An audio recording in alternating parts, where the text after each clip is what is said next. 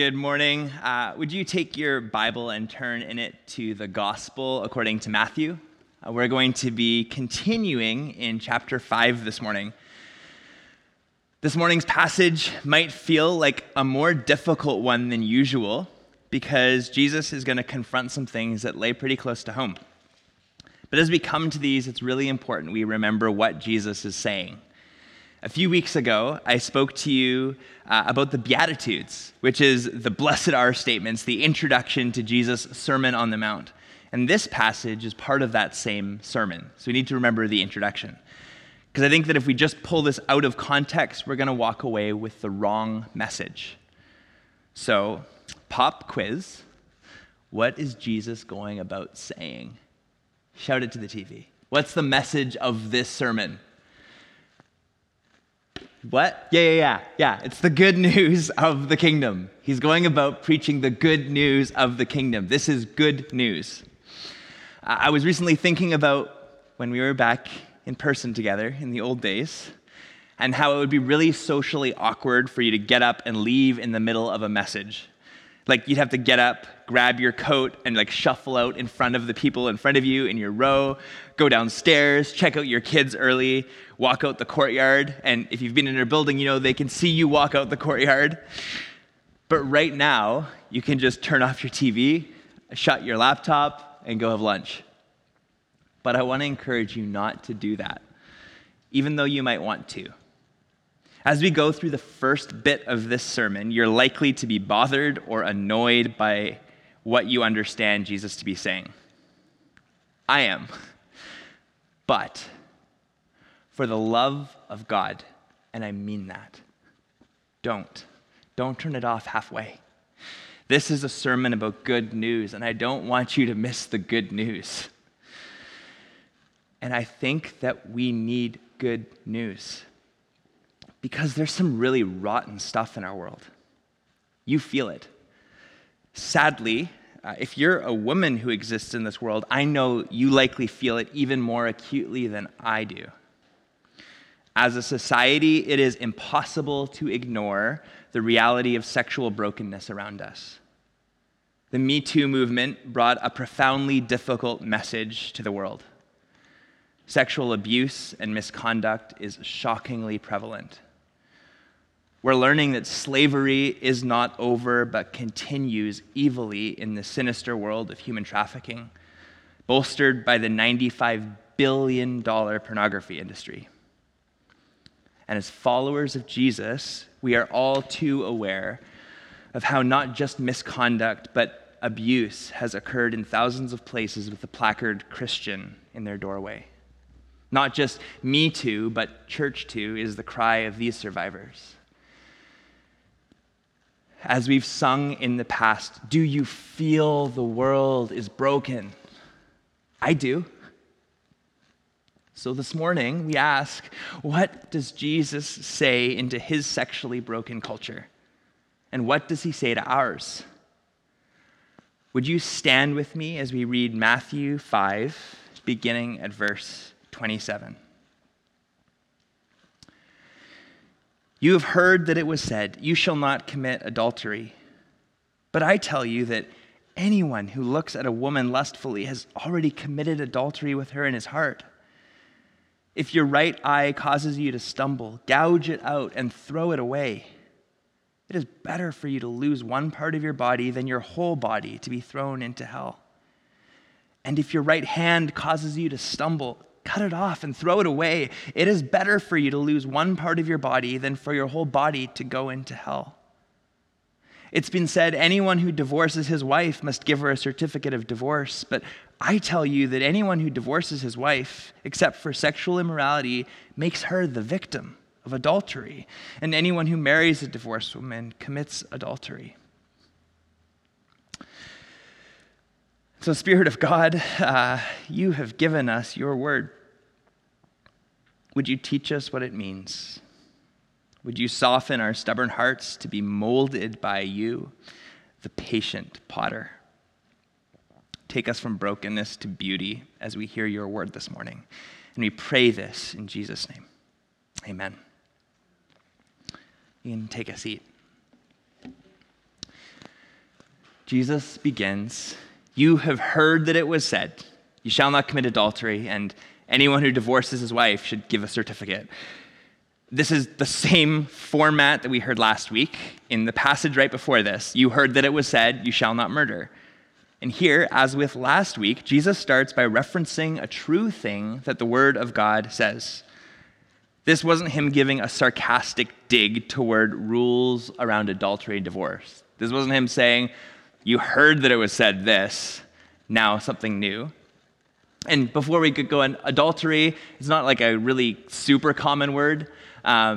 It's kind of maybe a Christian word. Maybe it's not. I don't know. But for the sake of it, it's important to know what it means. In this context, it's just meaning it's sex with somebody who is not your spouse. So this is what he's talking about. And so Jesus isn't giving us sarcastic dig at this.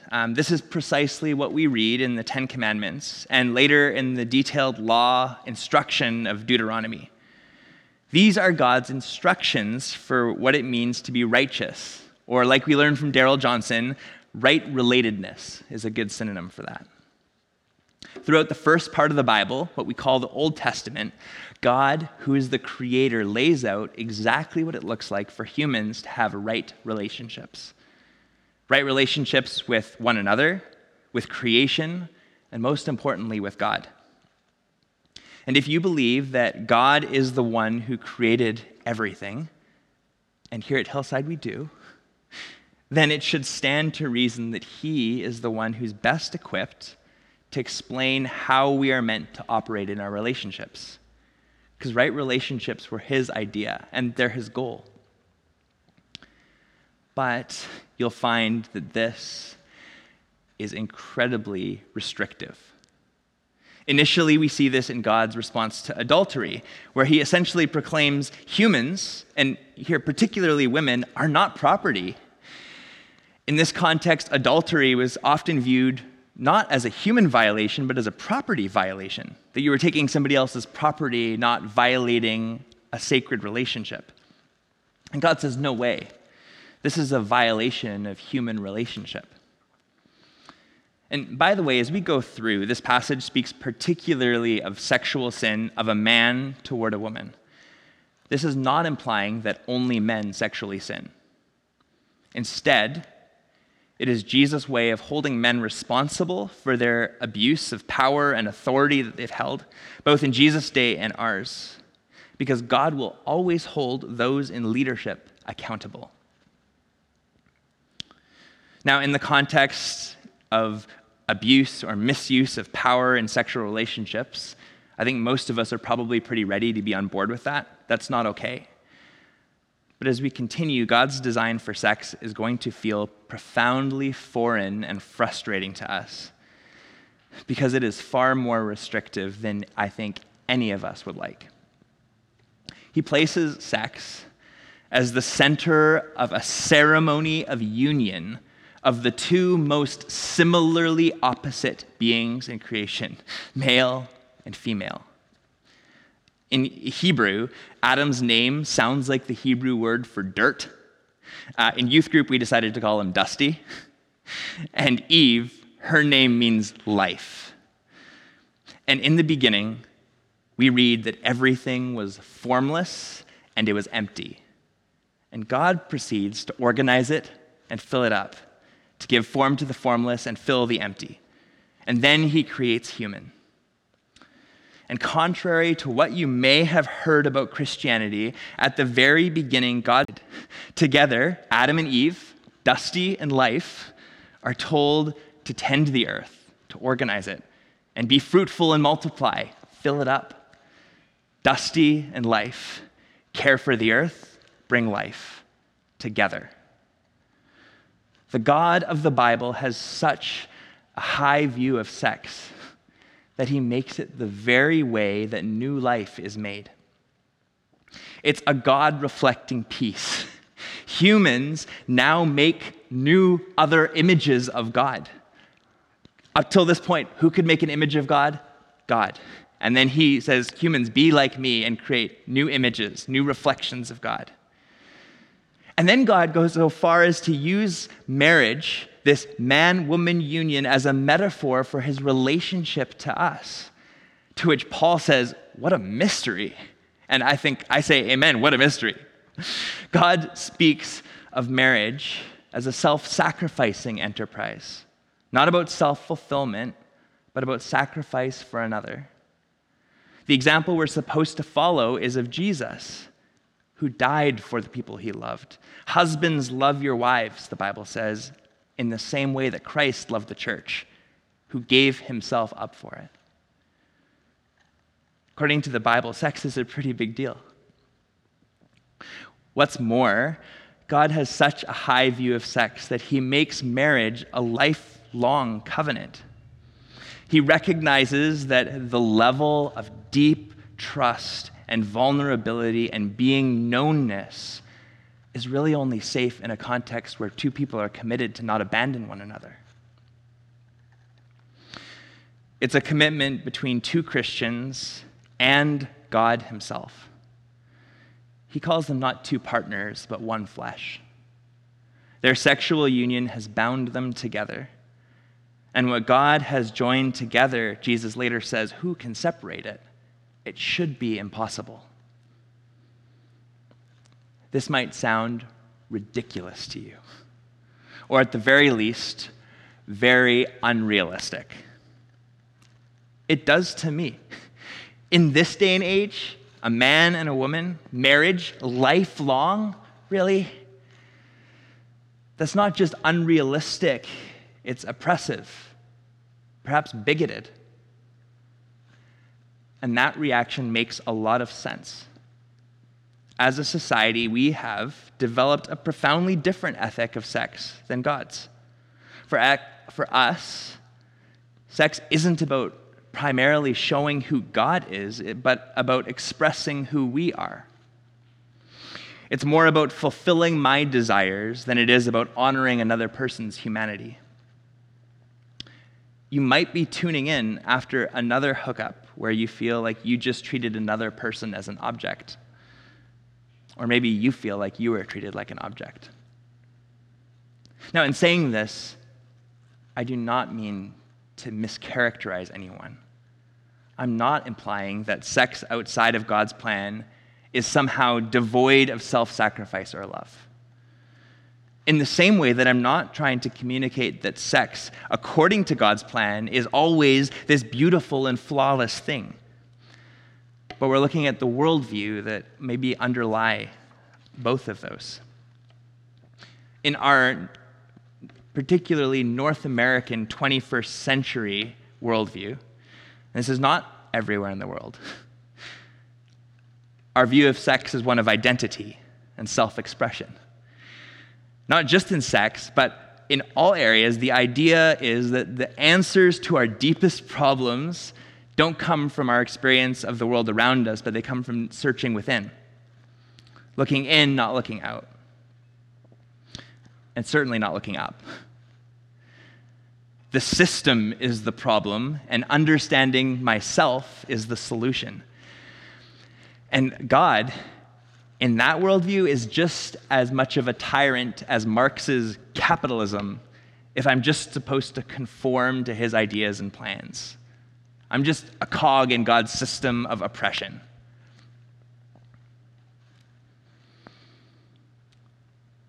But what if God isn't a tyrant?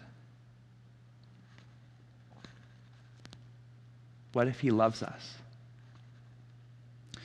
What if he looks at you and at me and says, "You are so valuable to me. You need to know that you are so much more than who you are sexually attracted to. Your value, your selfhood, it cannot be measured simply by who you wake up beside tomorrow morning. You're way more important than that." Single person. Do you feel the pain of being single in a sexualized world? I do. I'm approaching 28 years old, and I have not had a sexual experience with another person, which means I'm only 12 years away from being eligible for having a comedy made about me. Do you remember that movie, The 40-Year-Old Virgin? That's a joke. That makes me sad. Because our culture says that my identity is heterosexual man, not biologist or pastor or friend, not child of the living God, but ultimately a sexually expressive person. And because I'm not expressing that, I'm somehow repressed, probably self-destructive, probably some psychological issue that I need to work through. And ultimately, I'm pitied. I'm less than who I should be because I'm not expressing myself in that way. Married people, do you feel the fear of being in a sexualized world? If who you are depends on your sexual activity or non-activity, the identity crisis of what if, the sexual FOMO, the fear of missing out, it won't end. I fear that there is a dangerous seed that is kind of being planted in our minds. For decades, we have ads telling us to never be satisfied so that we'll buy more stuff. Just one more Amazon order and then you'll finally have arrived. Oh, okay, maybe the next one. The next parcel, that'll finally give me all that I need. Or the next house, or the next sexual encounter. Our identity and our sense of self-fulfillment is therefore always out of sync. We never feel like we've made it. The world's sex ethic keeps us always wanting just a little bit more, a little bit new, a little bit different. I don't know if I've found who I am yet. Meanwhile, the Bible presents us a sex ethic that's profoundly difficult because it is absolutely out of sync with everything we've grown to think. And let me be clear, the biblical sex ethic is not a heteronormative ethic. It's far more restrictive than that. It says that for a Christian, sex has one ordained place, in marriage. And what does Christian marriage look like? Like the Garden of Eden, where man and woman are both so valuable that in order to co-image God, both people are required. Both man and woman are required. And because God places such a high value on sex, because marriage is a metaphor for God's relationship with us, divorce isn't part of the plan. This is what the Bible teaches. Now, if for you, the God of the Bible and Christianity are kind of just add-ons to your life, if you're not really into following Jesus, it makes no sense to follow this teaching. I wouldn't. If you don't think that Jesus is worth following, then I personally don't know. This is my personal opinion, but I don't know that following this Christian sex ethic on its own is going to ultimately do you much good. We see this in John 6. After hearing some of Jesus' really difficult teaching, many people stopped following him. Those who stayed because of one reason. The reason the disciples stayed, and the reason that I've stayed, is this. They said, "Leave? Lord, to whom else shall we go? You have the words of eternal life, and we have believed and come to know that you are the Holy One of God." They didn't stay because this was easy teaching or because they agreed. They stayed because they believed that Jesus truly brought life. And that's why I'm here. I hope that as we continue, you'll see that Jesus himself, God in human form, does bring eternal life. And maybe that might be worth sacrificing something for. So let's return to Jesus' sermon here. he recognizes two things. The first, the Bible has said a true thing. And second, humans have taken it and perhaps misunderstood it. Jesus' audience was like, yeah, don't sleep with someone else's spouse. Got it. But Jesus says, no, it's so much more important than that. We've just spent a bunch of time talking about the true things that the Bible says about sex. We should ask ourselves, how have we understood or misunderstood what God means by this teaching? I think a few things. I think of what's being called now the purity culture of the 1990s that comes to mind. It stemmed from good intent with books like I Kissed Dating Goodbye, but I think we misunderstood. Things like strict bathing suit policies for girls and women because boys and men had lust issues. And of course, apparently girls didn't. I think we misunderstood. Things like the passing the rose metaphor, where in a youth group, after passing this rose through the whole room, its petals were frail and tattered. You're told that's no longer valuable. That's what sleeping around does. I think we misunderstood.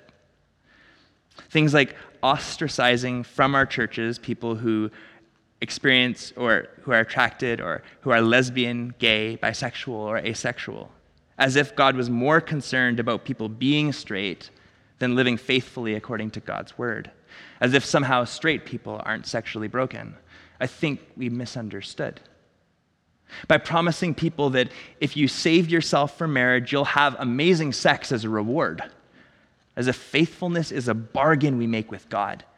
And I think we misunderstood. By telling people that if your marriage failed, then you're a failure. I think we misunderstood. By insinuating that marriage and having children is and should be the goal of every Christian's life. I think we misunderstood. I think we misunderstood because all of these things still sound a lot like just a Christian version of our sexualized culture. That the most important thing about me is what I do or don't do with my body. And this has implications too. Because if purity is a status that you hold, if you're either pure or impure, what if you are or have been sexually active? Is it too late now for you? Or what if you've been divorced for what would be classed as an unbiblical reason? Anyone who's been divorced knows better than anyone how it's not God's plan, how painful it is. You didn't mean for it to end when you started out. Well, and then what about for survivors of assault? Holiness can't be about what has happened to you. God doesn't torment victims. And what if you've been divorced for good reasons? With Jesus, we affirm that a spouse who is abusive or commits adultery has already broken the marriage covenant. We would not teach that the Bible commands you to stay. Now, on that, if you have been or are being abused and you need help, I just want to let you know, on top of all the other resources that are available to you, and we've included those in the sermon notes, please know that we're here to help you and walk alongside of you as well. As a church, we're here to love you, not to blame you or question you, because you're far too valuable to be reduced to just whether you have or haven't X, Y, Z. So you need to know we want to help you if that's in a situation that you're in. We've provided resources for you at the bottom of your notes. So in response to this perhaps misunderstanding of what has happened, Jesus says, "But I say to you." And this is where some Christians have tried to say that here Jesus is doing a new thing, distinct from the oppressive God of the Old Testament, as they'd say. But to believe that is to abandon the teachings of Jesus himself. In a few weeks, we're going to come back to something Jesus said right before this section, that he didn't come to cancel the Old Testament because, in fact, he's the one who wrote it. Jesus is the God of the Old Testament. He wrote the law, and now he's come to make it happen. So he says, people, you're kidding yourself.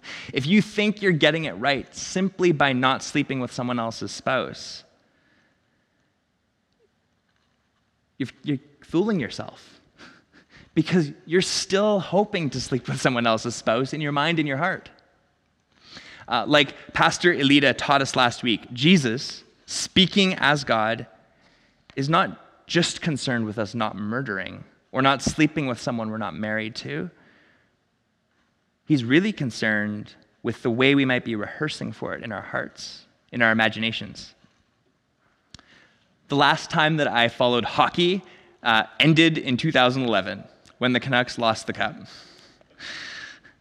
I had really bought in, like not just bandwagon, but I'd been following along for a couple of years. I got my hopes so high, so hyped. If you were there in 2011, you know. And then so gutted. I was done with hockey forever. The person who got me into hockey in the first place was my brother. And at the time, as you know, Roberto Luongo was the goalie. And my brother, and a lot of us, were pretty obsessed. Like, Lou, remember? My brother used to spend hour after hour in the garage practicing Luongo's well-known butterfly stance. He practiced and practiced dropping, sliding, blocking, and catching a puck that wasn't there. He wasn't in a game, but if one day he was in net and someone shot the puck at him, what are his instincts going to do? Exactly what he's practiced. I learned in Psych 101 that when you drive home and you can't remember any of the route, like that's terrified a few people, I'm sure. That's not because you actually dozed off. It's because your brain is so good at efficiency that sometimes it doesn't even bother your consciousness with the mundane stuff. Our ability to form mental habit is really strong. Similarly, if you're watching porn, spending time imagining sexual encounters, fantasizing about deep, intimate conversations, longing for a meaningless hookup, sexting with internet strangers, imagining exactly the kind of circumstance that would get you out of your marriage, well, really, the only thing standing between you and adultery is a good opportunity. You've already rehearsed exactly what you would do. You like it and you want it, and you're in dangerous territory. I've often heard this preached, and I've probably preached it myself, that here, Jesus for sure isn't canceling the Old Testament. In fact, he's raising the bar. Levels up. Maybe like, gotcha, you're still not doing enough. But I actually wonder if this misses the point too. Is Jesus really telling us just work even harder? Because at this point, if we're to follow God's plan for sexuality, only within a Christian lifelong marriage covenant of one man and one woman, and on top of that, it extends to our thought life, our online activity, our private moments and thoughts, this is like asking us to make a 3-point shot, but from the stadium one city over. Like trying to thread a needle while wearing like a full firefighter's gear. This is impossible.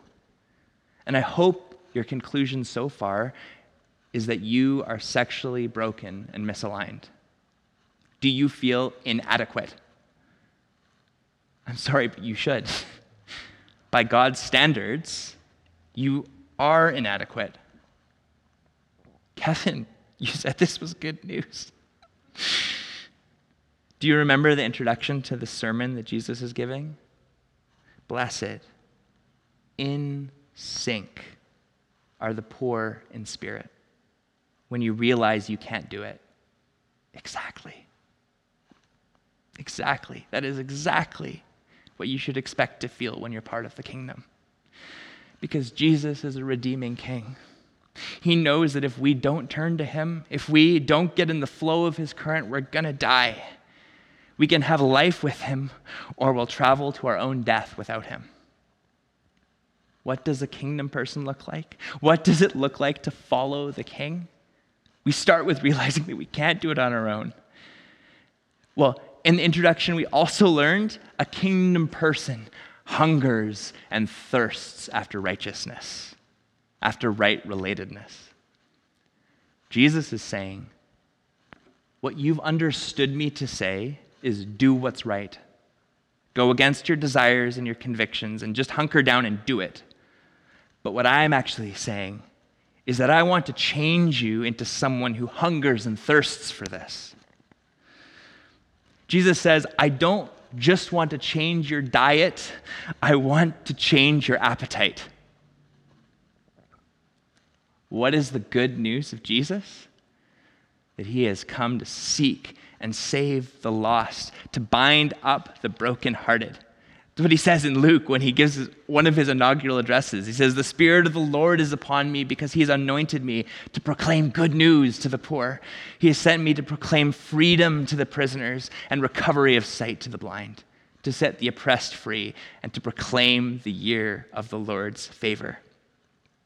Jesus came to be enthroned as king, and to do so, he lived, by the way, as a sexually celibate person in a fully human body. And he died and was buried and raised to life. And he did this to bring new appetites that will not perpetually keep you hungry and thirsty. Appetites that aren't out to make money off of you or take advantage of you. Blessed are those who hunger and thirst after righteousness, for they will be satisfied. Who could truly change our appetites but the one who first created them? The bad news that I have for you, friends, is this. What you've always worried might be true is true. Sex will not solve your problems. Sex is beautiful. But that sexual experience that feels like it will finally let you be who you are, that one that's always just out of reach, it's a lie. You will never get there. Do you ever wonder why those people with the opportunity, with the good looks or the money or power, do you wonder why they keep searching for the next experience? Why do they never stop? It's because it doesn't satisfy. It's like trying to satisfy your hunger with cotton candy or trying to satisfy your thirst with salt water.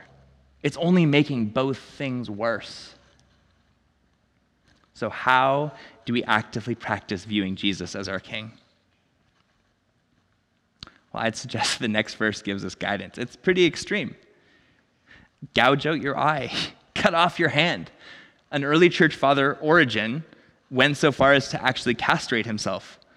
Now, I don't think Jesus here is arguing for bodily mutilation, but there is something he certainly was saying. Take this seriously. It is better that part of you dies than all of you dies. As in the garden at the beginning, this is a question of trust. Will you trust that God knows what true life really looks like? Do you believe that he has the words of eternal life?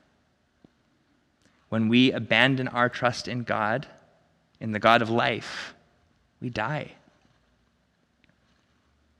Sexual sin is not what will kill us, but it might be evidence that we trust ourselves more than God when it comes to what we do with our bodies. And when we trust ourselves and our way of doing things, that will ultimately kill us. Jesus has given you and me the option to be renewed by him, to have our appetites reformed.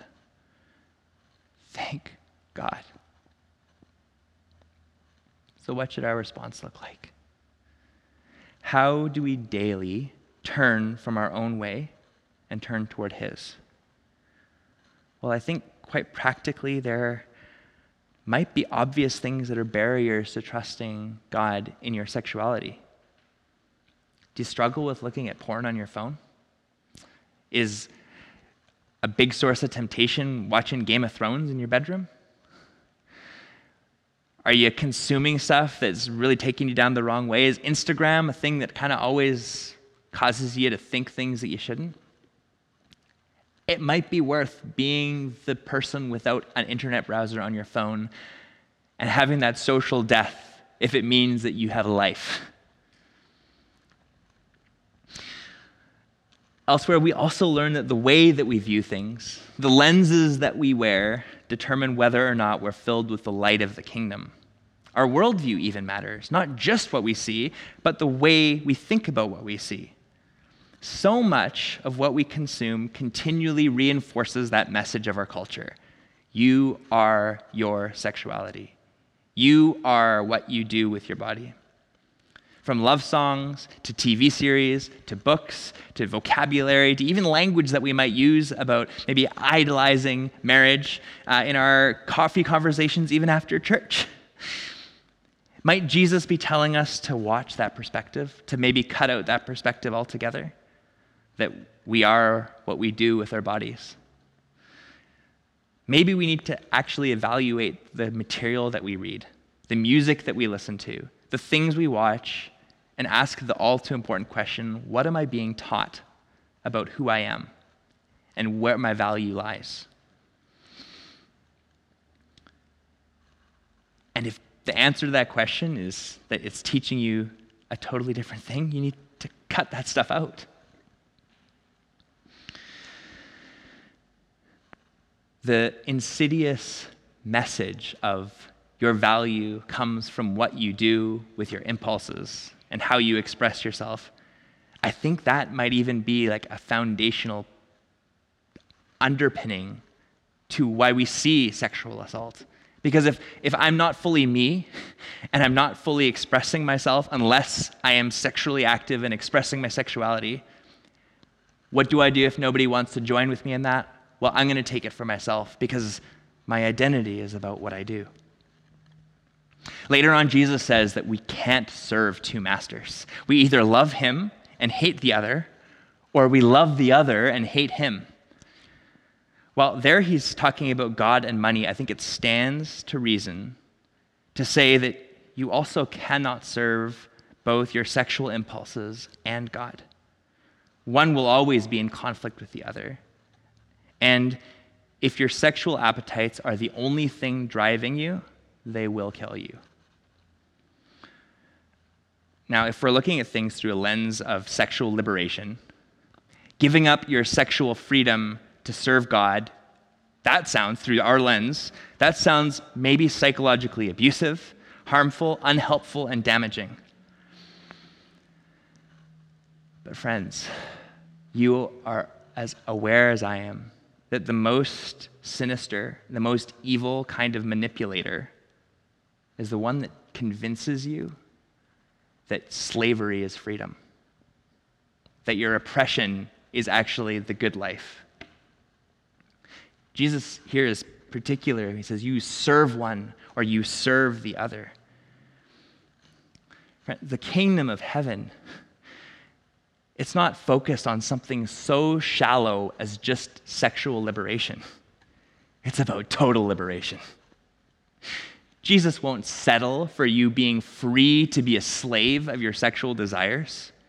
He will not settle for you finding your identity in such a small part of the beautiful person he's made you to be. What is the good news of the kingdom?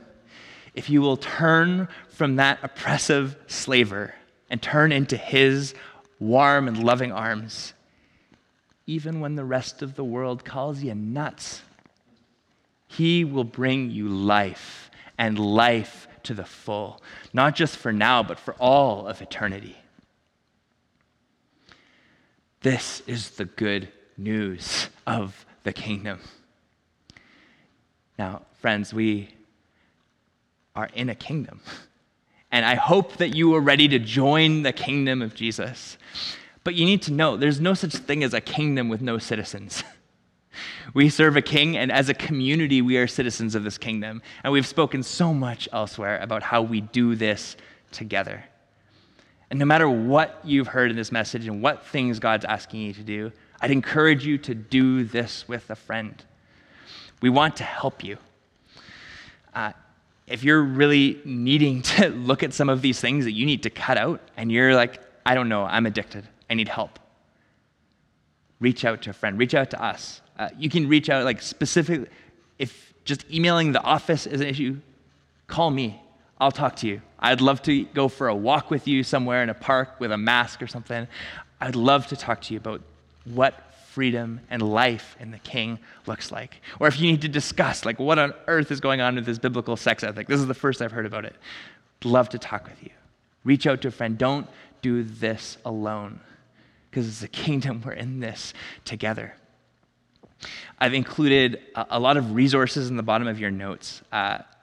We had a short amount of time this morning to talk about a massive topic. So we as a pastoral staff would love to speak to you about this. If you need to pray about this, right now you can hit request prayer at the bottom of your screen and somebody will be connected with you to pray. So on that list, there are phone numbers for if you need help in an abusive situation. If you are a child and you're in an abusive situation, so you can always dial 310-1234 all the time. And then there's ways that you can get in touch with us as a church. There's some books that will help you if you're dealing with divorce, if you want more to talk more about what the biblical sex ethic looks like. And church, if you need to figure out how to do a better job of loving the single people in your church, there's some books there on that as well. All of this is not about what you do, but where you turn, and more importantly, to whom you turn. Jesus says at the end of this sermon, seek first his kingdom and his righteousness, and all of these things will be added to you. He will do the work. In a moment, Pastor Bill is going to come up, and again, we're going to sing this prayer. When we know Jesus, when he dwells within us, when we drink of the living water of his relationship with us, he will not only renew our thirsts, but he will satisfy them. I'm going to ask Pastor Derwin to lead us in a responsive prayer.